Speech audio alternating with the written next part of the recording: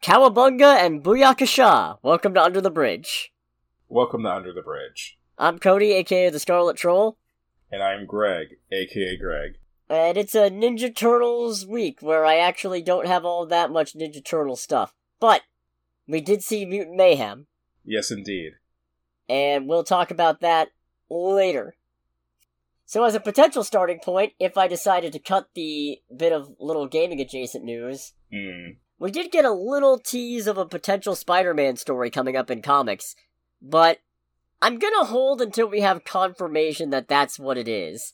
But okay. I did just want to shoot my shot, much like Spider-Man if the rumor pans out, wink wink. Oh no. Well, okay, so it seems like they're teasing a sequel to Spider-Man Reign. Dare I ask, what is Spider-Man Reign? Spider-Man Reign is I haven't read it, but as I understand it, I know about the most notable part of the whole thing, or at least what fans have latched onto as the most notable thing. It's an alternate universe Spider-Man take, where Mary Jane died because... Nope, hold on. Did you look it up, or are you just laughing in anticipation? No, I'm just laughing at that. It's just like, Jesus Christ. Continue. In which Mary Jane apparently dies because exposure to Peter's radioactive fluids. Oh my god. Jesus Christ. Gave her cancer. What, if the dad jokes weren't cancerous enough? No, apparently... Jeez, okay, what the... Oh, I am genuinely speechless at that. Right? And I mean, I need to look more into Spider-Man Reign, but just the fact that somebody inserted that... Yeah, it's. I know we've joked about it before, but it really is just a thing of, man, these people are getting creative with the ways they're trying to keep Peter Parker miserable.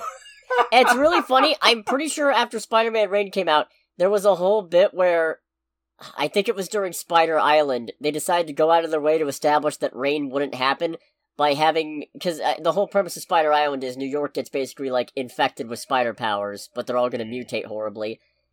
And Mary Jane ends up actually having a delayed reaction because she's built up something of immunity because of all the time spent with Peter.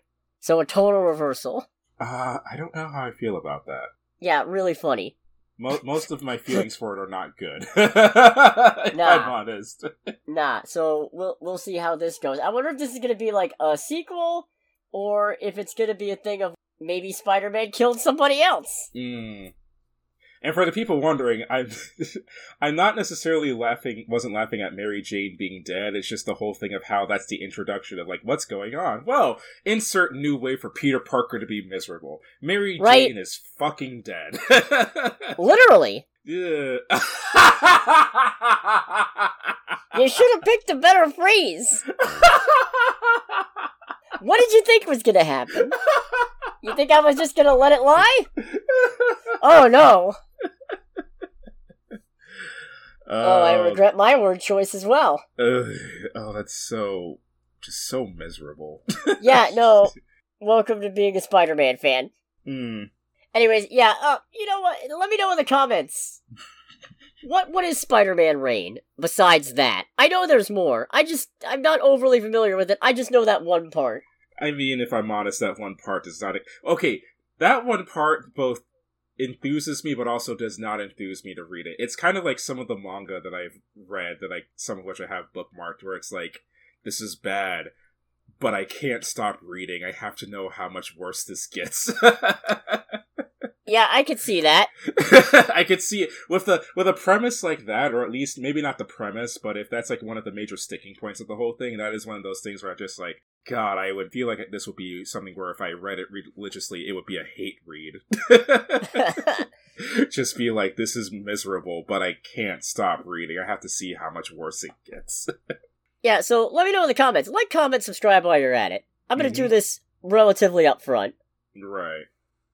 Gonna get a plug for likes. Or subscribes or shares or whatever. Spread it around. Spread the word. Spread the likes around, not Peter Parker's infected fluids. You don't want to get that Mary Jane cancer. Oh, God. Jesus Christ, I can't believe this. That's fucking awful. I love it. It is. Let's move on. This is weird. But it still feels like it's better than what I originally opened with. Right. Anyways, here's one that you'll appreciate and also be astounded by, probably. Oh boy. Lin-Manuel Miranda is, apparently adapting his next full-stage musical after Hamilton. Oh, really? And it's a stage musical version of The Warriors. Really? Yes. Alright, you have my undivided attention. Same? Yeah. Same. I mean, I liked Hamilton, but The Warriors... Yeah. Which is a movie I need to rewatch at some point. I remember the first time I watched this, like, I like this movie, but I feel like I need to rewatch it to get more out of it. I mean, it is kind of West Side Story without all the romance, so I guess I can get behind it. Was there romance in that? I think there was, but it definitely wasn't central to the plot. Yeah, it wasn't Romeo and Juliet with a new coat of paint. Yeah. I need to rewatch that. Especially now. Yeah. My God. Yeah, what an announcement. Right? I mean, obviously he's been doing other stuff in between, but this is his first, like, actual musical since Hamilton. The first full musical. Right. If they put that in theaters, I know they won't, but if they recorded a production and put it in theaters, I'd watch the fuck out of that. Yeah, same, honestly. I got some news that is not of the best variety. Oh boy. And, it is that, apparently, in an exclusive interview with comicbook.com, Gal Gadot seems to have confirmed that, she is still working on Wonder Woman 3 as part of the new DCU. How? Like, with the strikes and all that, how is that happening? Well, it was before the strike, when it was said. Okay, gotcha, alright. But what she said was, I love portraying Wonder Woman, it's so close to and dear to my heart. From what I heard from James and from Peter is that we're gonna develop a Wonder Woman 3 together, which, keeping Peacemaker wasn't worth it. Okay, fair enough. I renounce my wish! We can drop Peacemaker! We can drop the Suicide Squad! Start over!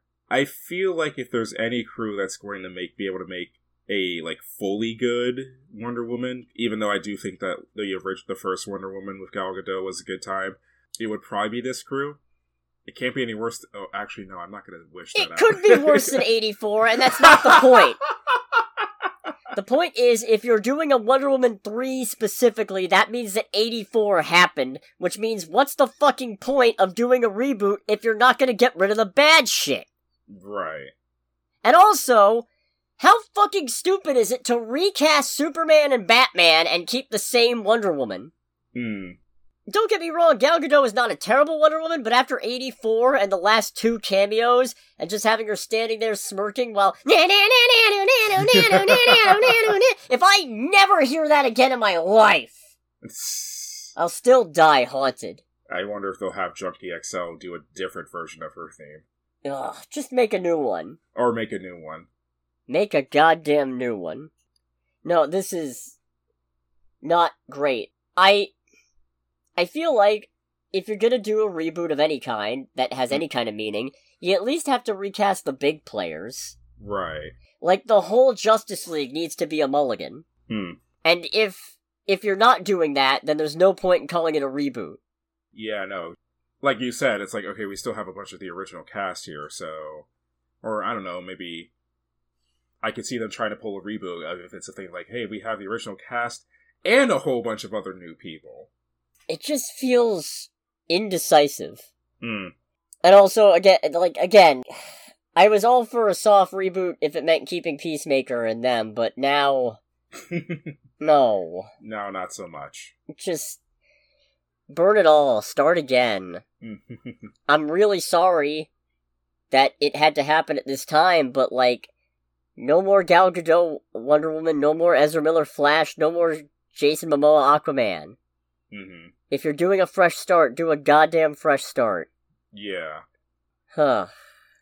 So, we'll see how this goes, I guess. Maybe... Who knows? maybe it's not actually a Wonder Woman 3, but the point still stands. I feel like, at the very least, if you're gonna recast 2/3 of the Trinity, you might as well recast the entire Trinity. You might as well recast the entire fucking League. Yeah. Yeah, 100% at that point. Because otherwise it's just... frustrating is what it is. Mm-hmm. And then I got a minor update on the Jonathan Majors trial. Okay. So, the trial was supposed to start on Thursday.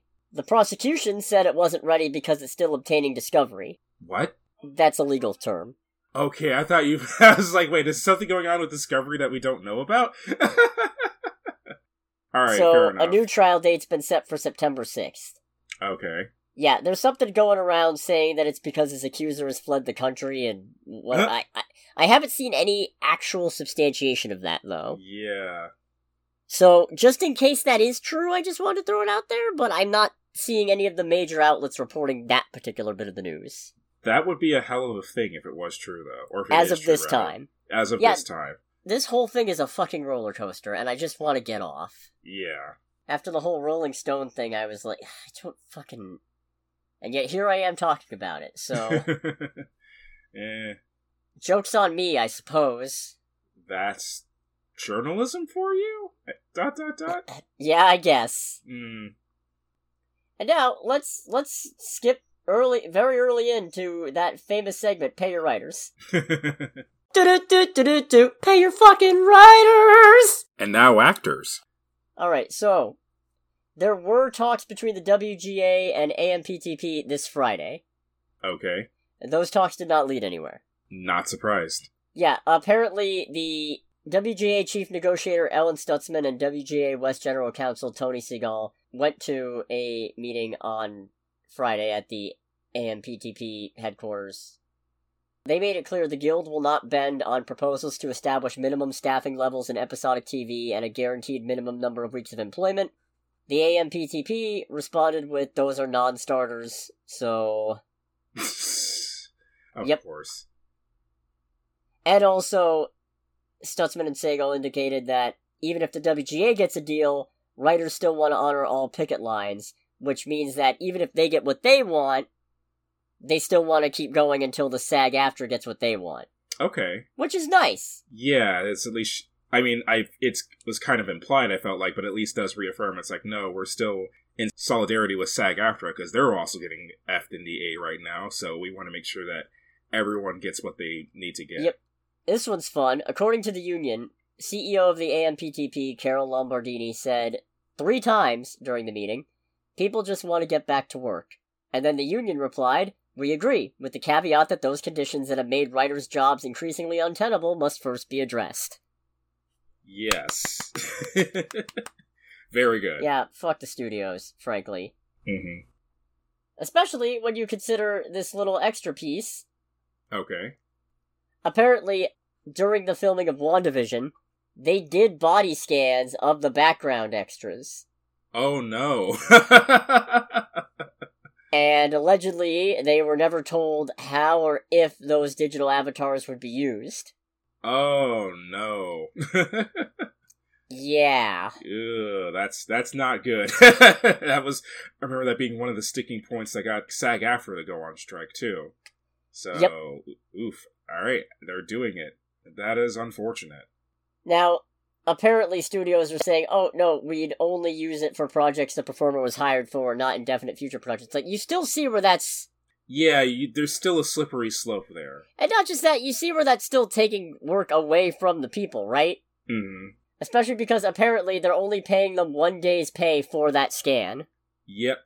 Again, that was one part of, like, that particular talking point when SAG-AFTRA went on strike. It was the whole thing of, you know, we'll scan them, pay them for the day, and then it's like, we could potentially use these avatars whenever we want. And it's like, no, that's extremely shitty. That's actual fucking robbery. Yeah. I'm pretty sure that's actual goddamn identity theft. Yeah. And not the financial kind, just straight up. It's like we are stealing your identity to make it easier for us to make our movies. Boy, when you say it like that, it really does highlight how dirty this whole thing is, isn't it? Mm-hmm. Oh, yeah. Huh. So see how that pans out. Yeah, no. And then, in another bit of good news, Just fresh off the presses today, Oh boy. a supermajority of Marvel's more than 50-worker VFX crew had signed authorization cards indicating they wish to be represented by the International Alliance of Theatrical Stage Employees. So VFX workers at Marvel are voting to unionize. Oh boy. Yeah. Good. Yes, very. Especially with all the horror stories about how things have been going lately. Mm-hmm. I know not all of them have been Marvel, but still. Yeah, not all of them have been Marvel, but I feel like enough horror stories, enough among studios have been passed around to make people go, alright, I think we need to start protecting ourselves. And it sounds like Marvel certainly hasn't been doing enough to keep it from happening, so... Yeah. So that's good, because apparently, turnaround times don't apply to them, neither do protected hours, neither does pay equity. Really? Yeah. Huh. Awful. Yeah, that's actually ridiculous. Especially considering how much VFX is done on films nowadays. Oh yeah, especially considering, for lack of a better descriptor, the kind of movies that Marvel puts out. Right? They are the kind of movies that I won't necessarily go out of my way to say, like, VFX is mandatory, but I'd say more often than not, the genre does necessitate it. Quantumania feels like it was like 80% green screen. Mm-hmm. 80% just filmed in the volume. Yeah. That is insane. That we're like, all of that when it comes to their VFX artists, like, I'd argue that, alongside the writers, of course, that's like one of the more important positions or crews that you have access to. So you definitely want to make sure they're happy. Remember when She-Hulk made... Oh wait, you wouldn't, because you haven't seen it. Yeah. There was a bit where She-Hulk kind of sort of made fun of it, but not quite. Like, they didn't make light of things. They were just like... When she breaks into the Nexus and meets Kevin, the robot, Mm-hmm. he goes, okay, but first I need you to transform back into Jen. Why? Because the CGI is expensive, and the production, or the VFX team is already working on another project. Wakanda Forever theme plays. Nice. Yeah, that was pretty good. That's pretty funny. Although also helps illustrate how the release windows for these projects only complicate the issue. Yeah. Let's go to trailer time. Let's go to trailer time. It's trailer time again! We've got movie previews to watch! It's trailer time again! So we got a little bitty, not much of the thing for Ahsoka, not gonna bother. Mm-hmm. We also got a trailer for I Am Groot Season 2, which I knew was coming, but had completely forgotten about, and now I'm kind of disappointed. You know what? It was one of those things where I saw this pop up on my feed, and I was like, I didn't even know they were talking about making a Season 2. I thought it was just a one-and-done type of deal. No, I knew a Season 2 was coming, now that Guardians 3 is out, yeah, I'm kind of upset. That was my takeaway when not to the same degree, but that was kind of one of the issues I had as I was watching it, is like, this looks adorable, but the problem is that Guardians 3 happened? And I know this is set before Guardians 3, obviously. It's set between Guardians 2 and Infinity War.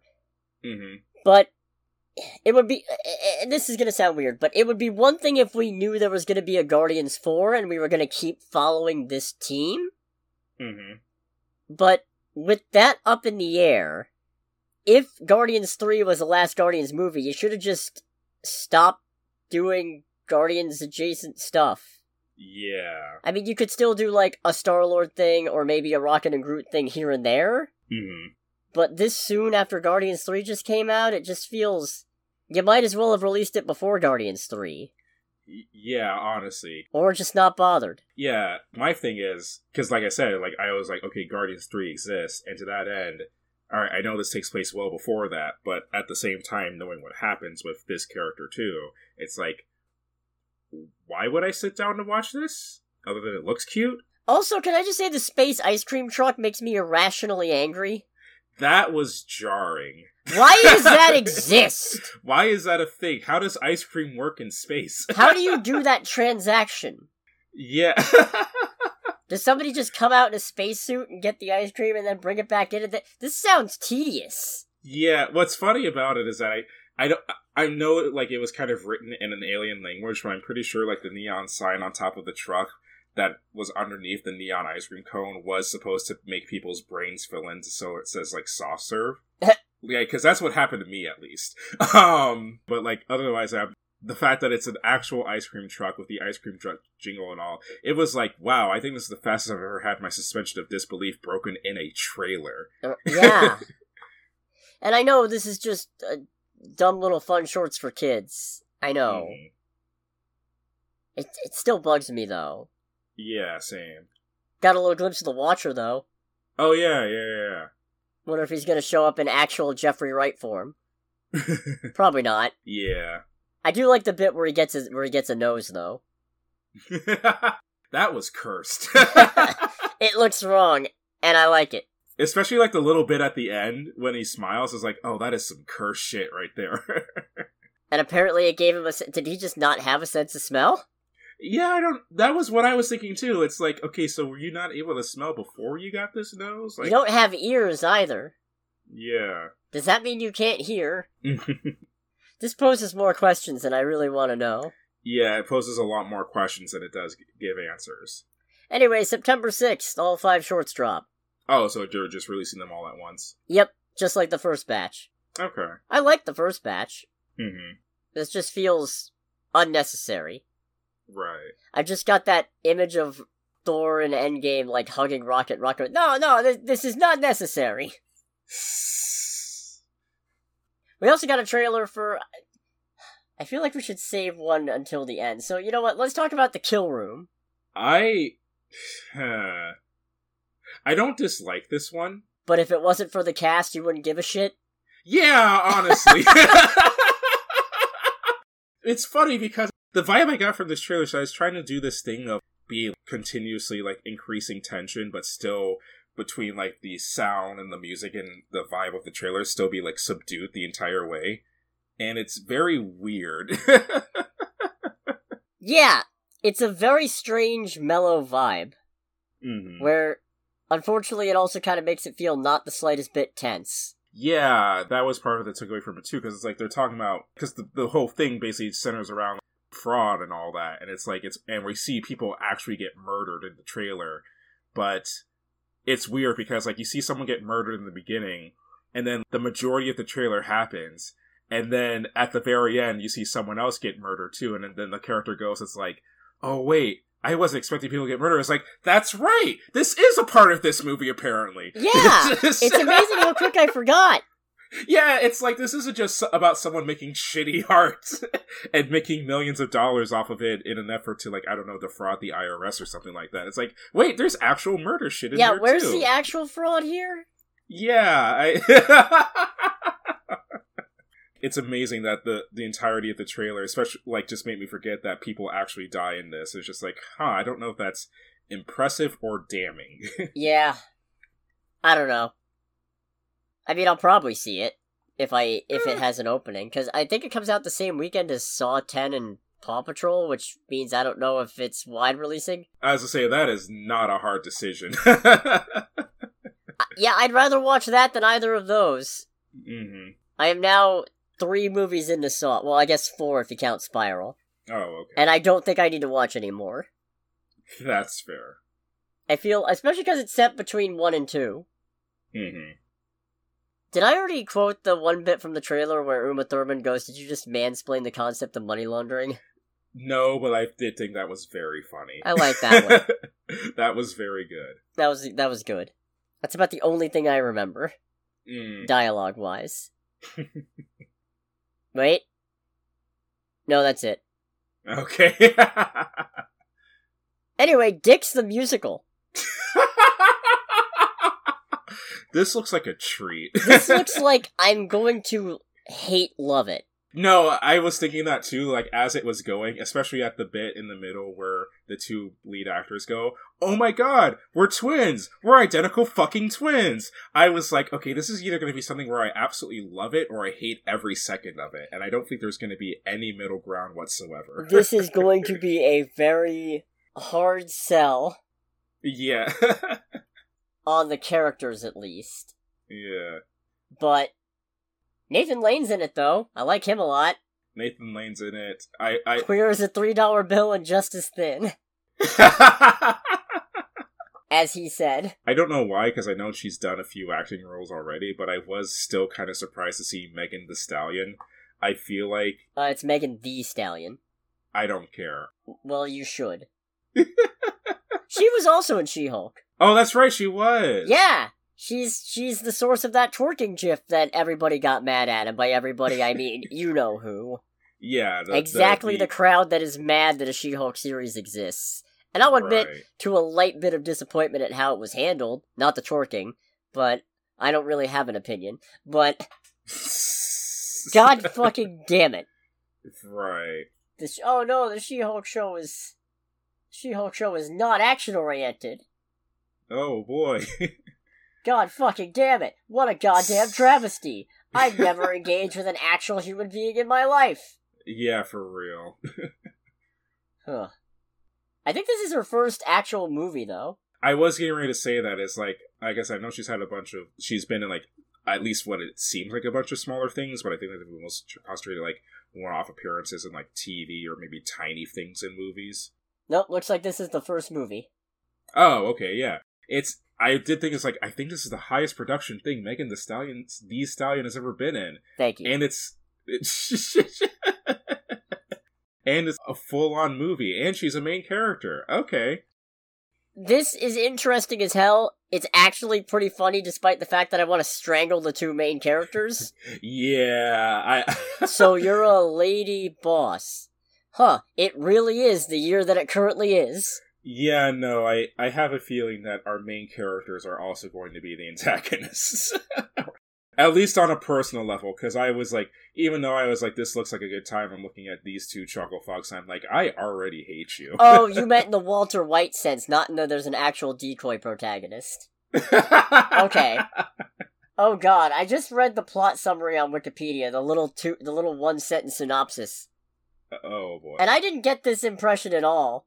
Two business adversaries who realize they're identical twin brothers decide to switch places to reunite their divorced parents so they all can become an actual family again.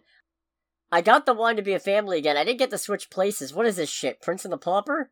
Yeah. Is this the Parent Trap? With a lot more tits and ass? Jesus. Mm. Anyways, I am looking forward to this, though.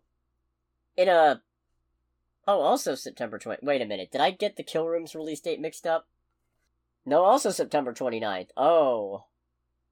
This just got complicated. That's unfortunate. Showtime's permitting, this just got complicated. I mean... How funny would it be if Saw Patrol... studios are trying to push this whole stupid fucking Saw Patrol bit, where it's... Yeah. It's Saw 10 and Paw Patrol the Mighty Movie, which we saw a preview for in front of Ninja Turtles, and it looks fucking awful. But, yeah. I mean, I know it's for kids. But it still looks awful. Yeah, except for the bad guy named Humdinger. I want to know what his deal is. But, no, how funny would it be if the studios are trying to hype up Saw Patrol, and then that weekend comes out, and we manage to see two movies, and neither of them are those? I feel like that's more than likely. I guess we'll see. Yes. Let's go to box office. Oh boy. How long ago did we see Barbie? It's been a couple weeks, right? 3 weeks ago, I think? I want to say 2? I know it was Barbenheimer, and then I think Talk to Me.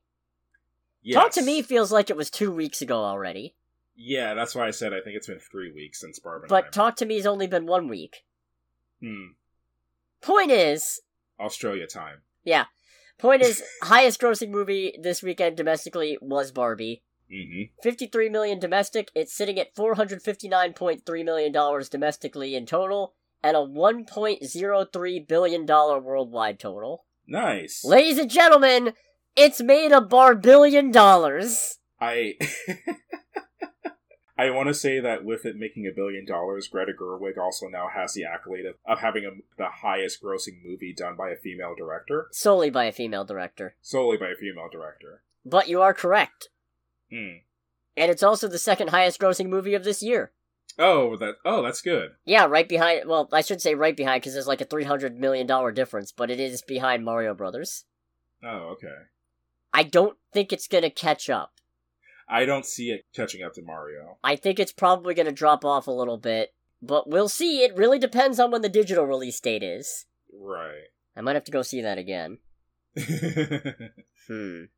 Anyway, second place, Meg 2: The Trench. Really? Yep, $30 million domestic weekend and total for a $145.7 million worldwide total against a $129 million budget. Oh, okay, so, well, if that continues, they are probably going to at least break even. Yeah, I expect a pretty steep drop-off in the second... Well, then again, not much is coming out this next weekend, so it could still perform. Okay. So I guess we'll see. Yeah, I didn't see this one. I watched the first Meg just the other night, and I lost pretty much most of my desire to see the Meg 2. Fantastic. It's not the worst thing I've ever seen. It's better than Sharknado. It's not the worst thing I've ever seen, but it is up there. I wouldn't even say that. It's just in a weird spot where it's, it's taking itself more seriously than Sharknado, which is good, but it also feels less entertaining because of that. You know? Yeah, no, it just kind of feels bland except for the giant shark. And frustrating and tedious. Right. Anyways, this isn't about either. This isn't about the first Meg. We'll see what happens with Meg 2, The Trench. Third place was Oppenheimer. And it's good. I'm just going to point out, this is a very close race for second, third, and fourth. Because Meg 2 made $30 million, right? Mm-hmm. Oppenheimer, $29.1 million. Okay. For a $228.9 million domestic total and $556.1 million worldwide. Right behind it in fourth place, Teenage Mutant Ninja Turtles Mutant Mayhem. Okay. $28 million domestic weekend, but because it released on a Wednesday, it's actually sitting at $43 million domestic total, $51.5 million worldwide. Its budget is $70, though. Okay. So it's still got a ways to go. Yeah. And then in fifth place, it's Haunted Mansion. $9.2 million domestically this weekend for a $42.2 million domestic total, sitting at $60.2 million worldwide against a $150 million budget, so don't feel too bad, Ninja Turtles. You'll at least catch up to your marketing budget, or to your production budget. Yeah, no. Oof. My god. Let's talk Turtles. Let's talk Turtles. So, Teenage Mutant Ninja Turtles Mutant Mayhem. What a mouthful. Came out this weekend, obviously. We saw it, we just talked about it. We just talked about how it did. This is a new iteration. It's animated, obviously. Mm-hmm. And it's about the Turtles wanting to be part of the larger world above them, having lived in the sewers their entire life with their overprotective dad, Splinter. Right. And them meeting April and things going from there. Yeah. And I like it. It's a good time. It is not my favorite Ninja Turtles movie because the 90s one still has a bigger spot in my heart. Mm-hmm. However, I will say, a very strong advantage that this one has, the Turtles look, act, and feel more like teenagers. Yes. Part of this is obviously because they are voiced by teenagers. Who all are pretty fun to listen to. They are fun to listen to. And as a result, partly because of that, but also partly because of the writing and because it sounds like they were allowed to go off the script a little bit and do some improv. Mm-hmm. They feel like teenagers, not like adults who occasionally use what writers think teenage slang sounds like. Yeah, if I remember correctly, I remember reading a few articles saying, like Seth Rogen basically said there were times during the recording process where normally when it comes to voice recording or voice acting, everyone has their own booth, and they just sit in their own booth. Apparently, on more than one occasion, Seth Rogen actually had all four of them just sit in a room, took away the script, and it's like, and from what I imagine from that, basically said, all right, this is kind of what's going on, just talk, and just bounce off each other. And there are definitely, a lot of moments in the movie that show that. There is one, and I'll get to it in spoilers, but there is one, in particular, where I saw it, I laughed at it, I went home, and as I'm lying in bed, my brain goes, hey, you asleep? I'm trying not to be, why? Did that actually happen? The fuck do you mean, did it happen? I saw it. Yeah, but did we make that up? I feel like we might have made it up. Can we check with Greg? And that's why the next day I asked you if that was actually a thing. Because for the life of me, I started to wonder if maybe I'd made it up. To be fair, considering what it is, I could understand why you were just like, did I imagine that happened? Yeah. Especially with it going on for a bit, too. Also, some good news about the production of this movie. Mm-hmm. According to Jeff Rowe, the director, Seth Rogen helped him ensure the animators on the film were not overworked and suffering. Good. Thank you for doing the minimum. Yeah. He got feedback directly from the film's animators about what would make them most comfortable. Some wanted to work 3 days a week, some asked to work remotely, and he said, we'd be like, great, let's figure that out, let's accommodate that, because that's your process, and that's what leads you to make your best art. And we would often do that with most of the team, and just try to make sure everyone always felt supported. I never want the team to be suffering more than I am. God, that's one of those things where it's just like, you kind of go, it's like, that's a good mindset, but also, are you doing okay, dog? And I also hopefully am suffering more than the team because I'm the captain and I'm paid to absorb that, and they're not. It's important to preserve that. People just do better work when they're rested and have home lives, which... Yes, I hope this is true, because you cannot... And no offense, Mr. Rowe, it's nothing against you. It's not that I doubt you, I doubt the system. Yeah. And I hope you can understand my skepticism, but I'm not... I believe it, I just also have a little thing in the back of my head going, yeah, hopefully. But, thank you. Yes, thank you. For not being a piece of shit. Thank you for, recognizing that you're animators who are, I mean, I don't want to, make a contest of it, but who are undoubtedly, one of, if not the most important crew that you have here because of it being an animated movie. Thank you for recognizing that they're freaking adults and human beings. Yeah. So that makes me feel happy. Mm-hmm. What else? You know, for as much as I said the film from the trailers felt Spider-Verse-esque, once it's in motion, and once you get, the full scope, it really feels unique. Oh, yeah. Everything's kind of crooked. Mm-hmm. All the humans are ugly. Yeah, they are. But it works. Yeah, the film and its art style and animation style definitely has, a rough edge to it. But given everything about it, I think that rough edge is actually what adds to it. For a lot of people, myself included, very much describe the movie from the initial trailer being kind of like a rough Miles Morales. But after seeing it, it's it's kind of a thing no, I'd say it's a little bit more unique than that. I'd say it's inspired by, not necessarily by Miles Morales, but kind of the art style of it, if that makes sense. But yeah, it definitely makes more sense to the motion style. Yeah, the frame rate. Yeah, but with how characters move and with definitely how some of the characters look, the TMNT definitely does a lot more to make itself stand out from the crowd in that aspect. Yeah. And also it's grimier. It's a lot grimier, too. This is a dirty movie. Yeah, which was kind of cool, honestly. Yeah. And I don't mean dirty in the terms of, content. I mean in terms of, this film looks like if you wiped any of the structures with a wet wipe, it would come away brown. Yeah. And that makes sense as well, because the sticking point of this movie is that it follows this group of 4 who literally, live in a sewer and are alive because of contaminated radioactive ooze. And it also makes it really funny that, they're worried about being accepted. So you guys actually kind of, you guys are the best looking people here, if I'm honest. Yeah, for real. It also means it's real easy to tell the people who have disingenuous problems with April O'Neil's redesign. Because you got people going, I'm not racist, the design's just ugly. It's I don't hear you complaining about everybody else in this movie. Yeah. Who is also ugly. It was also ugly as fuck. If anything, April O'Neil in this movie is one of the least off-putting humans here. So if you got a problem, can't help but think maybe the problem's not with what you say it is. Yeah.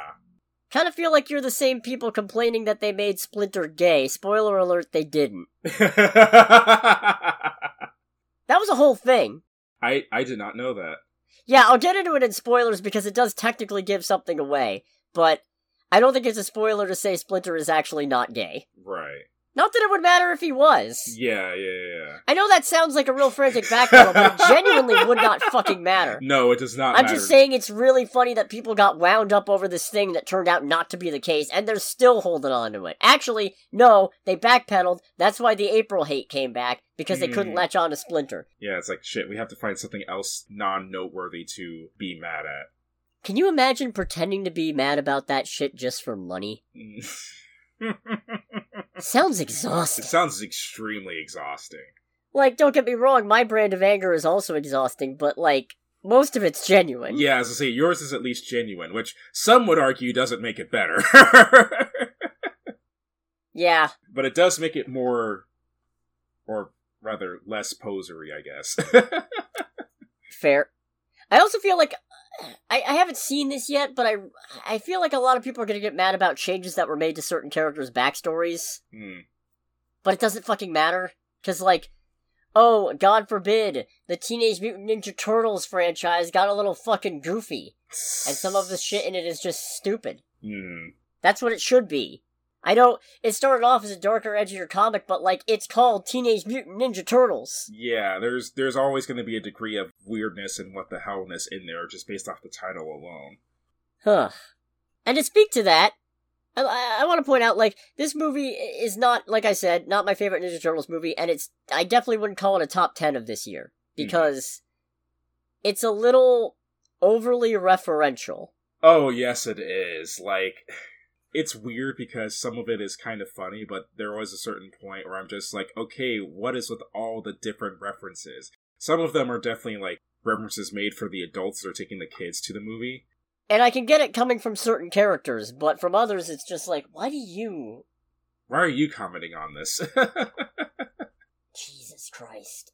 I'll get into it in spoilers, but I just looked up the release date of one of the movies they referenced, and now I feel old. Alright. But also, to that point, this is going to be a weird one to say, but the movie has some really cringy, awkward moments.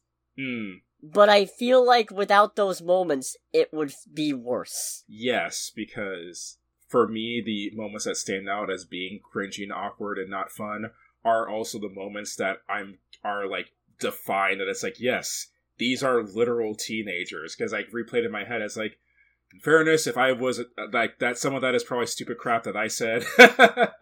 A lot of it sounds like things that teenagers would say. So it fits. It fits very well. They also do a pretty good job making the Turtles feel distinct. Oh, yeah. Because, I mean, you know, they all have their defined roles in Ninja Turtles mythos. Raph's the fighty guy, Mikey's the party guy, Donatello's the smart guy, and Leonardo's the leader. But I feel like they did a much better job with Leonardo than some other adaptations do, where they actually... He's the quote-unquote leader, but he's also kind of neurotic, and he's kind of a doormat. So, I like that. Yeah. If anything, I feel like Mikey doesn't necessarily feel the most distinct. Probably because they're all sort of gung-ho, well-meaning troublemakers. So he doesn't stand out quite as much. Right, yeah. I guess Donatello, like, they toned down his intelligence a little bit and made him more nerd than genius. Yeah, I definitely caught that vibe. But on the flip side, it works, because, you know, why would he have high-tech skills, considering? Where would he get that opportunity? And then Raph is my favorite Ninja Turtle. Oh, yeah. Oh, you know what? I'm sure you can guess why. I can definitely guess why. It's not a problem. And April's good in this. April's a good time in this. Because, you know, she's been aged down a bit. So they had to work with the journalist angle and kind of touch that up. Because she can't be working for an established news network at this point, obviously. Right. Splinter's good. Splinter's definitely a good time. Splinter's really good, and I like what they do with him in this movie, and I like the changes they made, which I'll get into. I feel like that's more of a spoiler. But I like this interpretation. And I like that they play the fact that he's older a little more realistically, I think, than some other adaptations. Yeah. While still having him do some exaggerated ninja shit. Villains are all good. Villains are enjoyable. They're kind of one note, a lot of them, but, I mean, there's a lot of them, so... Yeah. It's kind of a weird thing, because it's like... I feel like it's... Actually, no, I don't really want to get deep into it, just because I feel like it's kind of spoilery anyway, so I'll just abstain for right now. Probably is. Yeah. You got anything else that's not a spoiler, you think? I don't think so. Alright, in that case, definitely go see this movie. This is a fun time. Yeah, this is a very fun movie. If you have kids, bring your kids. I'm sure they'll have a great time as well. This is a worthwhile Ninja Turtles entry. It definitely does some real justice to the Legacy of the Turtles, it provides a spin that I don't think we usually get from them. Mm-hmm. Because it really plays up the teenage angle of Teenage Mutant Ninja Turtles, which I like. I like that a lot. Mm-hmm. Also, interestingly, they have announced that they're developing a sequel. Oh, okay, cool. And there's going to be a 2-season series on Paramount Plus that's going to sort of bridge the films. And that part kind of has me going, I don't know about that, but... Yeah. I guess we'll see. Anyways, like I said, this is definitely worth checking out. Definitely worth bringing the kids to if you got them and you like showing Ninja Turtle. It's gross, though. It's a gross movie. So, maybe don't bring your younger kids. Yeah. And if you don't want to get spoiled... Sorry. Yep, no, it's fine. I know exactly what you're thinking of right now. And now I'm thinking about it too. And now it's just playing in my head. I will never be able to hear that song the same way ever again. Anyway, if you don't want to get spoiled on Teenage Mutant Ninja Turtles Mutant Mayhem, click away in 3, 2, 1. So the thing we were both, Greg was laughing about, and I'm internally chuckling about, because I had to get through my sentence, is this April O'Neil has really bad stage fright when she's on camera. Yeah. To the point where she's ostracized from school, or at school, because she tried out for the news team, the one that reads the announcements, the morning announcements team. Yeah. And her stage fright got so bad, she basically started projectile vomiting. And then it got turned into a meme where it was like, it went viral, it was on TikTok, and it's all set to Unwritten by Natasha Bedingfield, which is not a song I ever expected to hear in this movie. Well, what makes it funny is that that whole bit is a moment of very good comedic timing, because she's talking about it with the Turtles and going over the story of how she got the name of being Puke Girl in the movie, and the Turtles go, "Oh, you did not," and April just goes, "I did," and there's like a half-second pause, and then it shoots, and it cuts from, because I didn't think they were actually going to show it, but then it cuts to her projectile farming, and you just hear, or projectile vomiting, you just hear, "Feel the rain on your skin." And it keeps looping. Yeah, and it keeps going. Is the fucked up part. They loop that same bit over and over again. That was really funny. And I thought it was great because it's one of those things where it's like, Unwritten is a song that, I'm not going to say I dislike it, but it's a song I would say I, in a general sense, don't necessarily care for. Like, it'll never be like something that I immediately pick, just because it's a song I've heard way too much of. And boy howdy now. Man, I remember having Radio Disney as a channel on my TV, and that song came up quite a bit. Oh no, when I had like an actual like AM FM radio in my room when I was a kid, like I had a boombox that had AM FM radio, that was all it was set to. Yeah, it was. I very much like did not use that boombox to its fullest potential. That makes me sad. Yeah, I bet. But that was always what it was set to, was Radio Disney for way too goddamn long as well. But through that, I think that's part of the reason why I don't, like, really go for that song, because I just heard it all the time. Oh, so good. It really is the kind of song that I forgot about until it popped up in this movie. And then I was like, oh my god! And what a way to fucking use it, too. What a way to jog down memory lane, man. Speaking of memory lane, I feel like this kind of goes into... Well, I don't know if you want to talk about how referential the movie is. So, yeah, okay, so one that stuck out to me, because, okay, I understand the Turtles making a bunch of references, because they've been stuck underground in the sewers, so they probably do a lot of streaming, and they probably watch a lot of movies. Especially since, like, their big thing is that they want to experience what life is like for humans. I don't know why. Yeah. One of the first things they do in the movie is they sneak out to go watch an outdoor movie viewing of Ferris Bueller's Day Off. So, I understand them doing it, but there's a bit where April's talking about Superfly's plans and she calls it real Megamind stuff, and I'm just going, that movie, I looked it up, that movie came out in 2010. Oh, Jesus. If we assume this is set in 2023, that movie is 13 years old.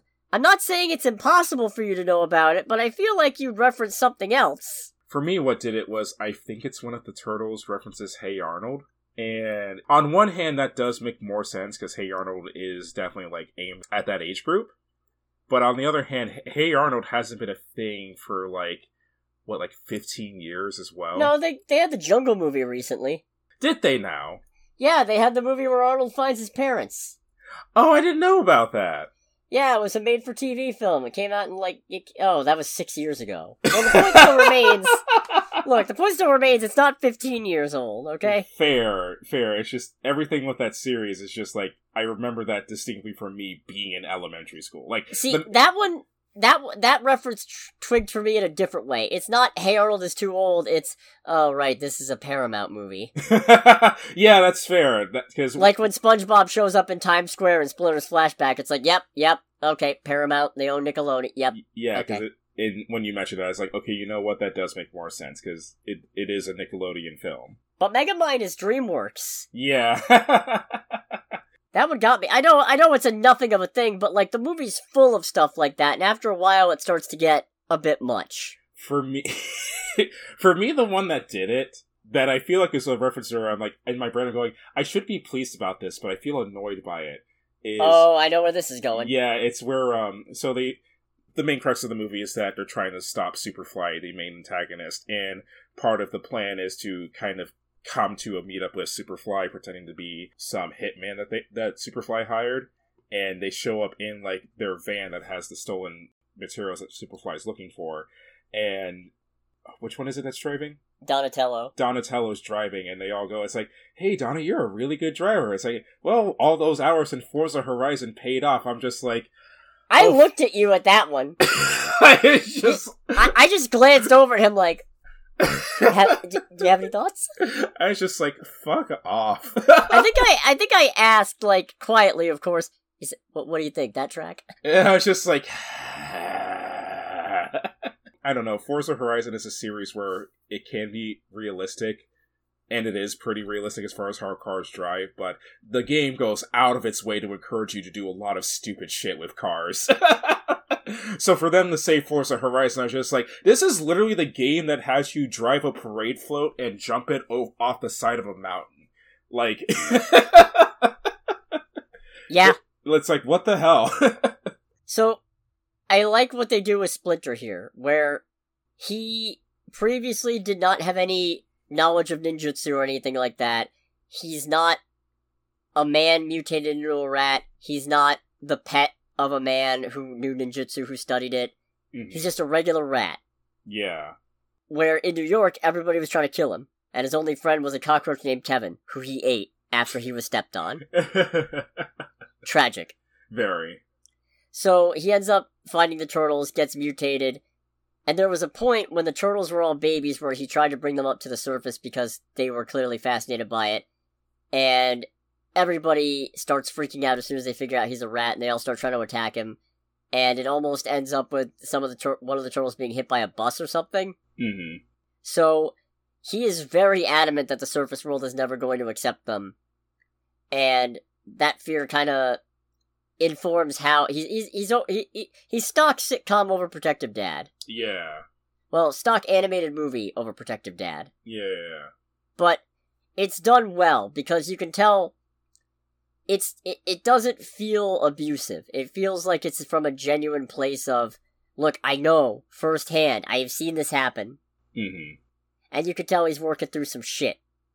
Yeah. And you can also tell that it's not because they rejected him. You can tell he's genuinely afraid of something happening to his boys. Oh, yeah. Which is so sweet. Yeah, very. And for what it's worth, something almost did. Yeah. And you can tell because he tries so hard to make things fun for them. Mm-hmm. Like when he throws them the surprise party with the cardboard cutouts of just... Yeah, it's like freaking like, oh god almighty. I saw those... And they're just regular cardboard cutouts, too. They're not the same design style as the rest of the people. It's just regular cardboard cutouts of celebrities. Yeah, like, it was, I want to say Chris Pine? Yeah, Chris Pine. Why am I blanking on these? Because it's like... But, this point still stands, when those cardboard cutouts popped up, I, audibly gasped. Yeah. Because I was like, they fucking did not. That was really good. Yeah, as I say, I think it was Chris Pine. I want to say one of them was also Chris Evans. I think so. Yeah. I can't remember what the third one was. Me neither. So I really like the other mutants in this. They kind of wasted Baxter Stockman, though. What a waste of Giancarlo Esposito. Oh, yeah, very much so. I mean, to be fair, it's my understanding Stockman has a habit of cheating death in other mediums, so he could still come back. Mm-hmm. But, no, I like Superfly's motivation. I like that he's a dark mirror of Splinter where something bad happened to his family and he cannot come back from it. Mm-hmm. And he is confident that the world is never going to accept them. Which Splinter kind of bounces off at one point, because there's a certain time where he realizes, oh shit, I'm you. This is what I sound like. Yeah, it's I'm you, and I really don't want to be you. Because it's when... Because they both use the line at one point, the only way you'll be safe is if you listen to me. Mm-hmm. And that's when Splinter realizes, oh shit, I'm this guy. Yeah. I don't want to be this guy. This guy sucks. And, you can tell, because Superfly also takes a parental role of a sort, or an older brother figure style toward the rest of the mutants under his care, but it's in a very self-serving, much more manipulative way. Mm-hmm. And the rest of the crew is also great. Yeah. Because you got, Bebop, Rocksteady, Genghis Frog... Mondo Gecko, who's amazing. Yeah, introducing Paul Rudd. But peoples, they got to go. Yeah. You got Wingnut, you got Leatherhead, Scumbug, who... Okay, so, you want to know where the whole Splinter is gay controversy came from? Mm-hmm. Paramount had character posters for the mutants, and the one for Scumbug said, and Scumbug as himself. Mm-hmm. And apparently, the people working on the movie were very upset with this because A, it's inaccurate, apparently Scumbug is a she, but B, they were mad that details were getting potentially spoiled. Mm. So Paramount pulled all the posters. But the usual suspects latched on to the poster calling Scumbug male, and the fact that Splinter and Scumbug end up as a couple, which is as heartwarming as it is grotesque. It's extremely grotesque. It's so beautiful, but so internally. Gross. Yeah. Not on the outside. Yeah, very much so. But, no, everybody was like, oh, they made Splinter gay. What is this horseshit? It's like, he's not even gay! Yeah. And also, he's a anthropomorphic mutated rat! What do you give a fuck? He's dating a giant fucking monster cockroach, and your problem is the cockroach's gender? Yeah. What the fuck? It's this is where you cross the line. This is where it is for you, huh? This is the line. Yeah, this is the line. Good to know. You fucking weirdos. Yeah, for real. Jesus. So, some of the jokes in this movie don't land. Mm-hmm. One of which, that they insist on, is Splinter going, the human world isn't safe for you. They will milk you of your blood. And they keep using that exact terminology, and it's uncomfortable, which might be part of why I hate it. But, also, it ends up turning into a whole thing where they get captured by, what's it called, TCRI? Yeah. The whatever research institute's responsible for the mutagen functionally. And Cynthia Utrom, who is probably an alien. Right. Yeah, the Utroms are, Krang? It sounds familiar. The pink brain-looking alien from yeah. Ninja Turtles. Krang is an Utrom. Oh, okay. So, Cynthia Utrom may very well be an alien in a human suit. Hmm. But, anyway, she catches the turtles, also insists on calling the extraction of their blood milking, and even has a machine to do it called the Mega Milker 4000, and I'm just like, I get it, this is an uncomfortable term, but fuck. Yeah, you know what, I will be honest. Extractor? Never occurred to you? Yeah, I will be honest. I kind of figured with how much they were talking it up, it's okay, I feel like this is going to be the callback joke of the movie. I just don't know how they're going to do it or how they're going to write it. And that when they did, I was just alright, not gonna lie, that's the only part of this that I'm genuinely a little disappointed by. Yeah. That it did not really land for me. Yeah. This would have been a really good time to teach kids about exsanguination. That's a $5 word. Thank you. I almost said I just made it up. But that's a fucking lie. Okay, I was gonna say, it's like, I swear to God, if I fell for this again. No, I just felt like lying. But, okay, you know what? On the flip side, though, the joke that had me in stitches and that I also wasn't sure I hadn't completely made up. Mm-hmm. There's a whole, couple of minutes that's just the four turtles doing variants of, let's get that bacon, egg, and cheese, and they just keep coming up with different ways and inflections and new syllables to drag out on bacon, egg, and cheese. And it's just, it's fascinating. It's entrancing. It's just the most awkward fucking thing I've ever seen in the best way possible. That was the bit, when I saw that in the theaters, I was just like, I kind of don't like this. This is annoying and stupid. And I read up again, just to reaffirm, it's like, oh wait, that's right. They did just literally put all four of them in a room at multiple points and just take away the script and say, just talk. And it's like, and that's why a lot of the cringy stuff in this is necessary, and it makes it better because it actually makes it sells that they're teenagers, that they're doing this stupid shit. Yeah, once I was running of that, I was just like, oh, that's right. Oh, that makes so much more sense now. Okay, I don't hate this anymore. So I asked in the theater, and I forget the response, and also I don't think I asked when the movie was done. How much of Superfly's dialogue would you say is just reference to Ice Cube songs? I feel like a good bit of it is. Neat. I couldn't tell you, which songs exactly. I know there was one, and I'm pretty sure it is actually just a line from one of his songs. Well, I know 6 in the morning, Police at My Door is one. Yeah. Police at My Door. And it is, because that is a song, or that is a lyric from a song by Ice Cube, or by Ice-T, rather. Wait, literally, what?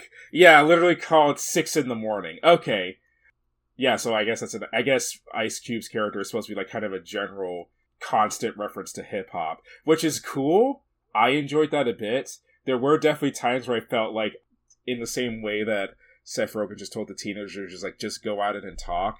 And basically, I feel like at more than one point, Seth Rogen just went to Ice Cube, was like, alright, I need you to kind of be yourself, from your old songs, but turn yourself into a Saturday morning cartoon villain. You know what's actually really nice about this movie? Mm-hmm. All the other mutants end up siding with the Turtles. Yeah, and it feels justified, too. I did not expect that. I figured they were all gonna stay bad until about the point where... Honestly, about the point where some of the mutants are being nice, trying to stop the Turtles from stopping Superfly's plan. Mm-hmm. When Wingnut goes, guys, you gotta give us a device now. Superfly is gonna be right here, and he is not going to be as nice about this. You're not being nice. He'll be worse! So, that was the moment where I thought, okay, maybe some of them will turn. Because I also knew that Leatherhead, at least, is usually an ally of the Turtles. Mm-hmm. So then I started thinking there would be a split, and Mondo Gecko, Leatherhead, Ray Fillet, Wingnut would turn, and then Bebop, Rocksteady, maybe Genghis Frog would stay with Superfly. But no, because Bebop and Rocksteady are notorious villains in the Ninja Turtles. They usually work for Shredder, I think? Mm. But the point is, they're recurring antagonists. So them turning over a new leaf and also moving into the sewers with everybody, that was nice. Yeah, that was really cool. And also, you know what? I like the fact that the Turtles openly get to be heroes. Oh yeah, no, that was pretty cool too. And you got a nice parallel when Splinter's trying to help save them, and then he gets knocked down, and people start approaching him, and you think it's going to be a repeat, and even he starts flinching, and the first guy's just like, hey buddy, do you need help? And it's like, aw. Oh yeah. And it's all thanks to April, announcing that, no, most of these mutants, it's only the big guy who's the problem. The rest of them are all cool. That was really sweet, but it's one of those things okay, on one and then she barfs on the desk. And she barfs on the desk. And I like how she tries to write it off too. It's sorry, I thought I had it under control, but I guess a little bit just came out. I don't know, it's one of those things where I don't want to kind of be nitpicky with what is essentially a family movie and all that, but part of my brain did kind of go, it's yep, that's all it took to take away human prejudice. a teenage girl saying the right thing over the news out of nowhere while also puking on a desk. Yeah, people will totally believe it if it's on the news. Yeah. Everything about that was great. I'm not trying to say that to take away from the movie, but that was one part where my cynicism couldn't help but show it in my head. Same. It is not a knock against the movie. I'm glad they went with that, because I actually would have been very sad if it hadn't worked. Mm-hmm. But boy howdy, it just makes me feel worse about our actual world. Yeah. So thanks for that. Mm-hmm. Couple of good lines. Mm-hmm. I can't live a happy life knowing your faces are the last thing I'm going to see before I die. And that is why I love Raphael. He comes around on it. Oh, yes, he does. And also, don't cuzz me, man. Yeah, I had a really good time with this. Oh, yeah, this movie was good. Oh, also, yeah, another spoiler thing regarding Splinter, the fact that he does manage to kick some ass to help save his boys, but also he gets tossed around a bit, throws out his back once or twice. Yeah. Has to improvise with stuff that he's using specifically because he is getting up there. Mm-hmm. So that was nice. Yeah, I did enjoy that they're like, he's skilled, but he's also old, and he has limitations. Yeah. I was very surprised no Casey Jones. Yeah. That was definitely a shock as well. That's probably more of a sequel thing, though, I guess. And it would make sense. I don't know if Casey typically goes to high school, but I guess it would make more sense for him to show up as a side character there. Right. Also, cannot stress enough, this didn't need to go in the spoiler section, but I cannot stress enough how much I love that this Ninja Turtles movie had basically nothing to do with Shredder. Yeah. Don't get me wrong, I like Shredder, but it's like how not every Superman movie needs to be about Lex Luthor, and not every Fantastic Four movie needs to be Doctor Doom, you know? And not every Batman movie needs to have the Joker. It doesn't fucking stop him, though! Yeah, no, it doesn't. That's not fair, I shouldn't say that. A lot of Batman movies don't actually have Joker in it, it's just, he's in all the movie franchises, which is understandable, I suppose, but also, like, fuck! Mm-hmm. He did not need to be in the Batman. You could have left him out. Right. Ugh. But then Shredder shows up in the post-credits. Mm-hmm. Apparently he's just an asset they can hire, because Utrom still wants the Turtles. Right, yeah. So I'm excited to see where that goes. Oh yeah, same. It seems promising, whatever they have in mind, especially if this movie in itself was anything to go by. Yeah. This was a really fun time. Mm-hmm. You got anything else? No, I don't think so. Alright. Well, in that case, thanks so much for listening, everybody. I already did the spiel, so I'm going to save it.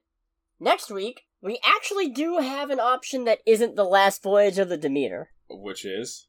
It's called Jules. Oh, what's that? The synopsis says, a man's quiet life gets upended when a UFO crashes in his backyard in rural Pennsylvania. As he befriends the mysterious extraterrestrial, things start to get complicated when two neighbors discover it, and the government quickly closes in. Okay. So, that's an option. I'm probably going for Last Voyage of the Demeter because I love me some Dracula. Fair. Nothing will keep me from some Dracula. How long is the movie? That might keep me from some Dracula. Yeah, as I say, what's the movie's runtime? Because Jules is apparently only an hour 30. Last Voyage of the Demeter is like an hour 59, so 2 hours isn't bad. I might go depending on initial reception. Yeah. I'll let you know. Mm-hmm. In any case, thanks so much for listening, everybody. This has been Under the Bridge with Cody, aka the Scarlet Troll. And with Greg, aka Greg. And we'll catch you guys next week. Goodbye, everybody. Bye!